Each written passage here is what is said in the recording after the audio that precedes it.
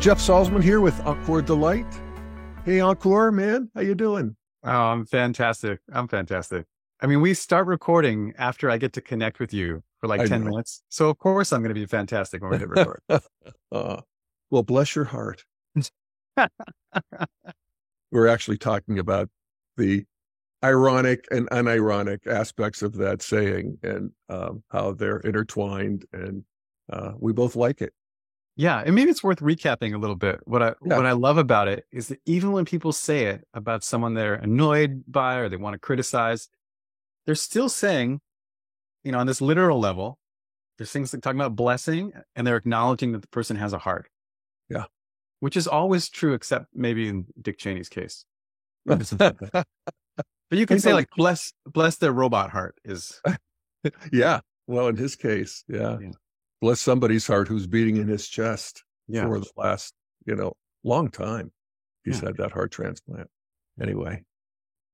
So today we're going to talk about sort of the same topic, and that's bogeymen. Yeah. Right. We touched on it. And the idea of why are human beings always othering each other, and some headlines that we might have seen that illustrate some aspect of this. Yeah. So you have anything? Yeah.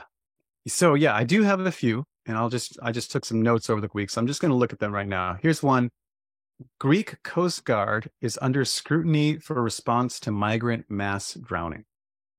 And I'm just imagining the different sides in this. Of course, in Southern Europe, there's this whole like migration from North Africa and Sub-Saharan Africa is a big topic. A lot of illegal migration, a lot of people dying trying to migrate. It's like there's a lot of tragedy there. And so there's whole sectors of these populations that are like, the migrants are the boogeymen. Is that what? Boogie or bogey? Bogey. Yeah. I always said boogeyman, but I think whatever. Yeah. And then on the other side, like the activist communities, like my father-in-law, who's just been an activist his entire life. He was kicked out by the dictator of Tunisia when he was a adolescent, and has been fighting for democracy in North Africa and for, I guess, more like humanism in Europe. He's definitely going to see the Greek Coast Guard as the bogeyman here. Yeah. Right. Yeah. That's one.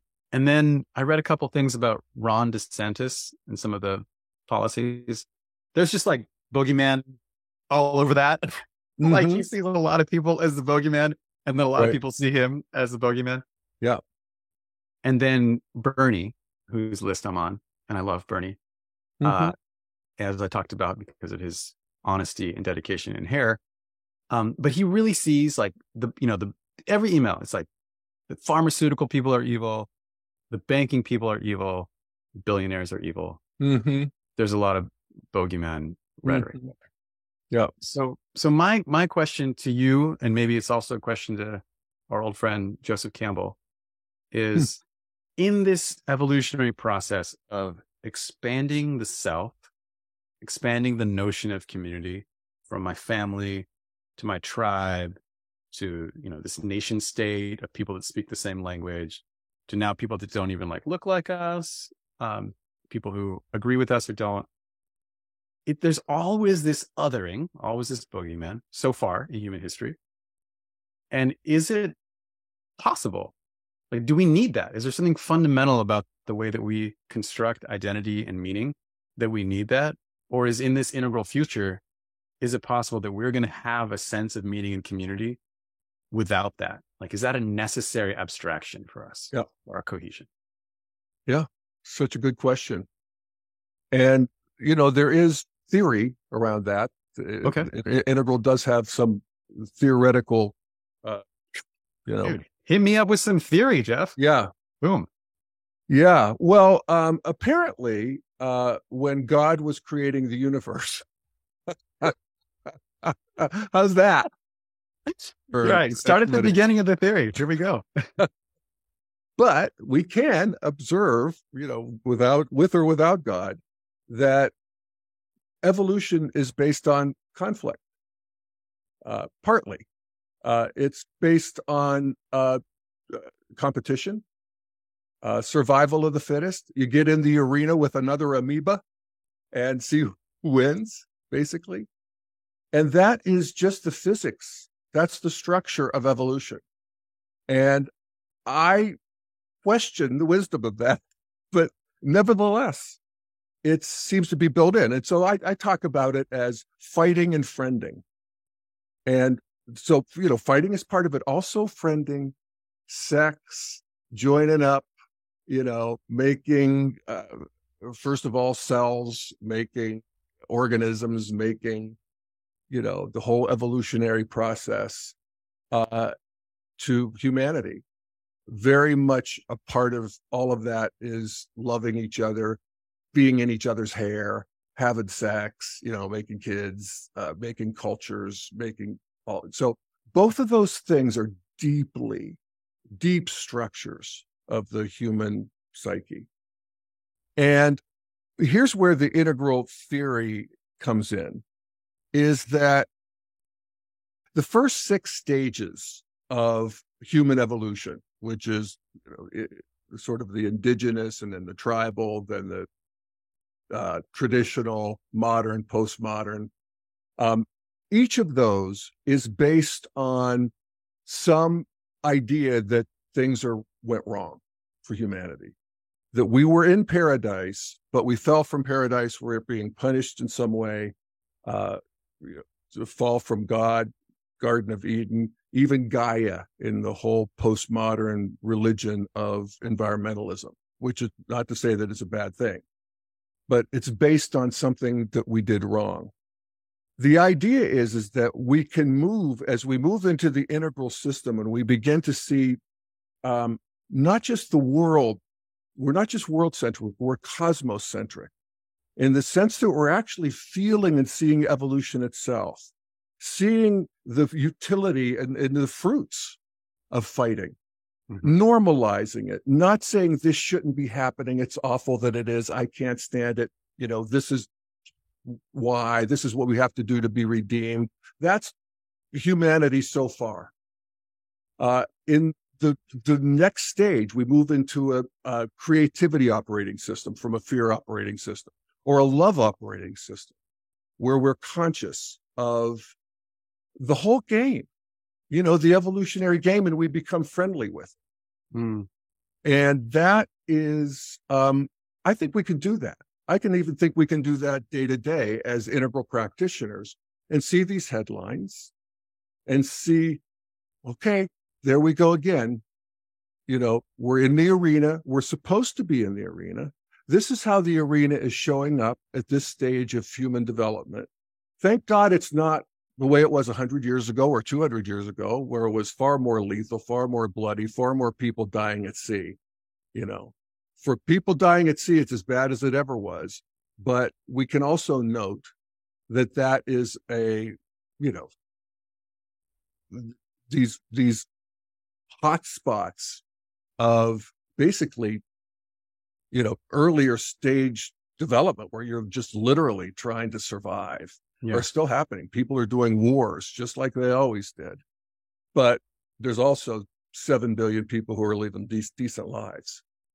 And that's worth noting. Yeah. Okay. So, we're always taking that bigger picture and seeing that this, we don't want to be in opposition to reality. We don't want to be looking at everybody who's fighting. The headline I bring to the table is, where is it? Marjorie Taylor Greene calls Lauren Boebert a little bitch. Okay. That's way better than mine. That was on the floor of the House of Representatives. Really? I guess. I mean, I just read it. I don't know. See, that's the other thing about the media verses. I'm not entirely sure that happened, but it might have happened. And at any rate, it's even a headline somewhere. Yeah. It's just, you can feel the hook. No, yeah. Oh, she called her a little bitch. It's like, oh, there's a fight behind the school. Let's go. You know, everybody go. Yeah. That's a deep wiring, Ankur. And we can get hip to that, actually see that we want to fight, but we can fight in a way that tickles, rather than hurts. And that's the project of the next stage, I think. So I want to bring a lens of meditation and my marriage to what you just said to make it a little more concrete. So one of the ways I understood what you said is about the difference between being in something like a conflict or a drama and just witnessing it. Yeah. And so with meditation, I've experienced this both with pain in my own body, where I'm like, oh, that's really painful, da da da da. And then you get this like witness effect. And then you're like, oh, that body is experiencing sensation. How interesting. And I can see it. I've had glimpses of that in my marriage, where sometimes you're in the middle of a conflict and you're like, God damn, why are you being this way? And then you can kind of zoom out and be like, oh, what we're doing right now is actually healthy and constructive for the future of our relationship, if we can do it well. Yes. And so the goal is to feel that way and to understand that perspective when we're having this social antagonism around gun control or reproductive rights or whatever it is. Absolutely.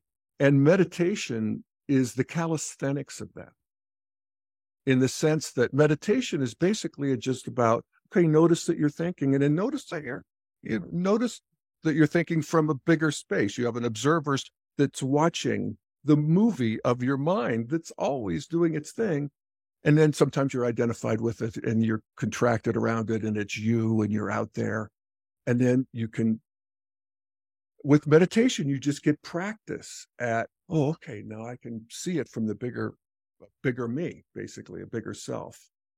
And that's part of why when we move into an integral space, and the integral space is basically a more stable realization of that.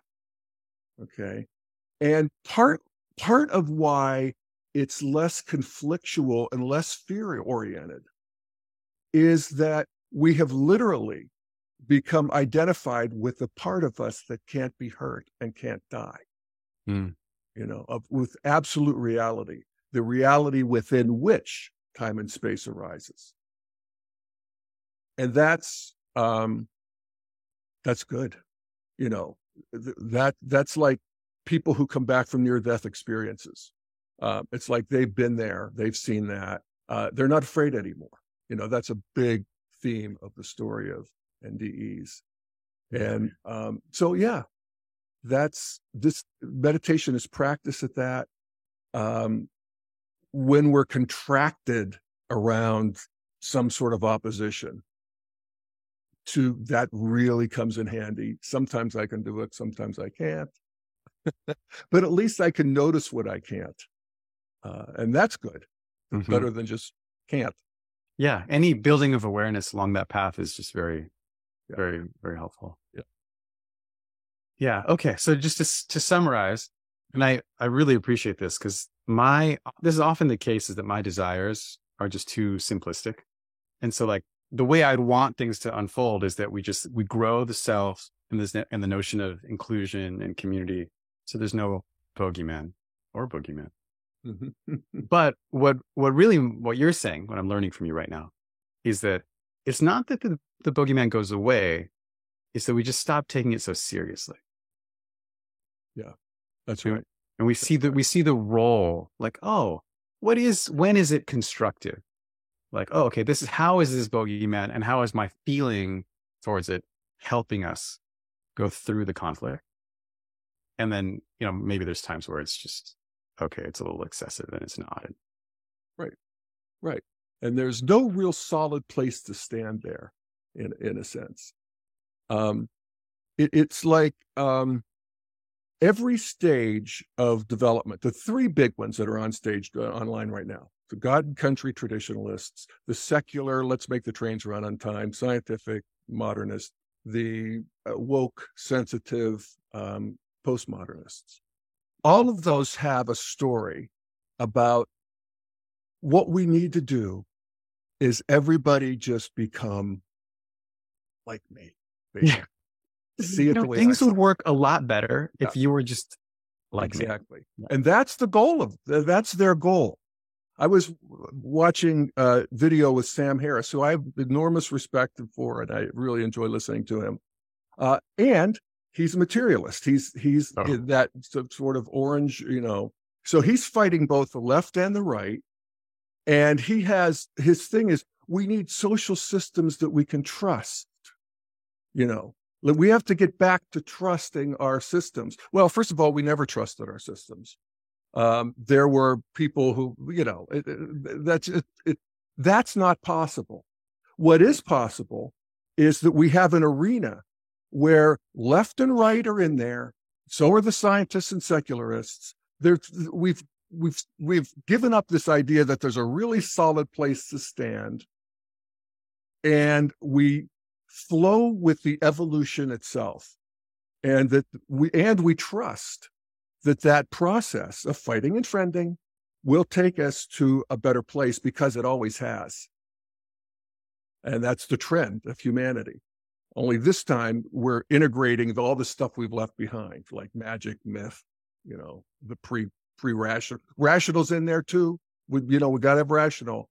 We want sensitivity. We want them all. And that's possible when you have this bigger structure of consciousness that sees worldviews arising instead of is contracted around and accommodates them and appreciates them, and see how each of them has this, this story that, once we get everybody postmodern, modern, traditional, then we'll be fine. It's an exhausting story, but it's ever been often told. Yeah. The image I have in my mind is some kind of wedding planner who's tasked with, there's like all these hundreds of people and they got to sit around these round tables, and the wedding planner is not like, doesn't have control over who gets invited to the wedding, but the responsibility is like, oh, where would it be great for you to sit? Right. Like, what is your role in this party? Yes. Trusting that like everyone has a role at the party. Yes. That's right. And just have an assumption that people are coming from good faith, because they are. I mean, there's some bad faith actors, and we need to identify them. And basically, from a developmental point of view, so that would be the stage earlier than traditionalism, the warrior stage, in a sense, is the bad faith actor, in the sense that they're coming from like Trump would be a perfect example, just coming from an egocentric. So he'll use any of the, laws or whatever, to just further his own ends, which is red, which is his, So and what's the there's idea? Always there? those people. You got to keep them in mind too, and also in a way befriend them. But go on, what were you going to say, Trump? Yeah. So what's the idea with someone at Red who's not a good faith actor in this system that we've created? Is it that they just don't get the system? They're like not developmentally at the point where they understand that coherence and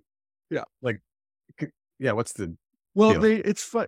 We talk about lines of development. So people can be at a higher level in terms of intellectual. They can be in terms of interpersonal, spiritual. There's several big lines of development that we can talk about. But then there's this one called the self sense. It's just, where's your heart? So we can have somebody like Trump. They've been to, an Ivy League school.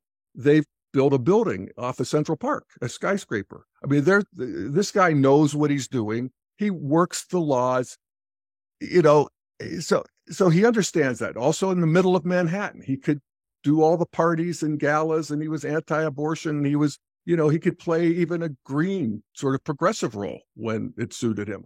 But where he was coming from was from the lesson that his father always taught him, or at least the one that he heard. And that is, you got to be a killer.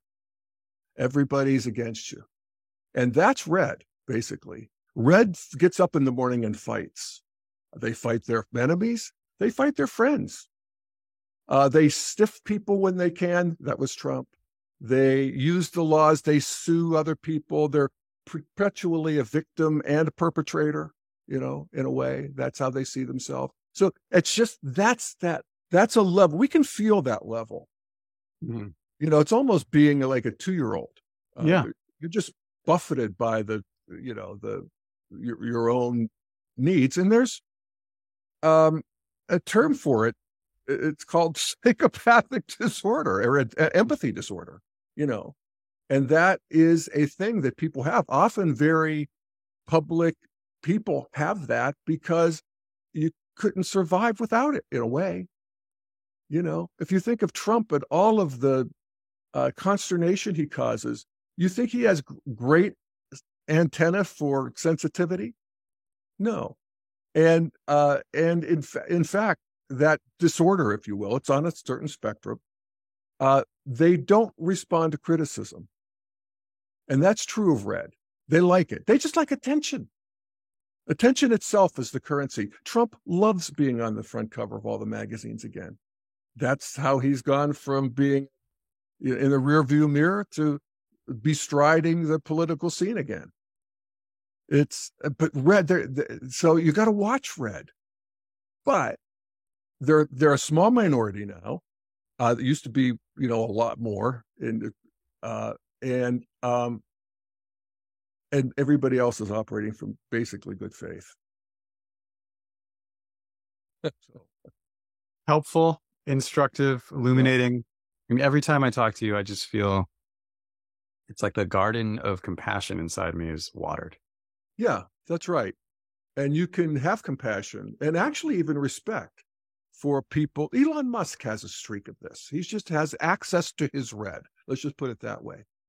And it's funny, people every stage of development wants to repress the previous stage because they've had a belly full of it. They got it. Yeah, totally. So traditionalism wants to, civilize people and have everybody sit in a row and start memorizing the scriptures and that sort of thing, instead of getting out there and with a sword and, fighting all the time.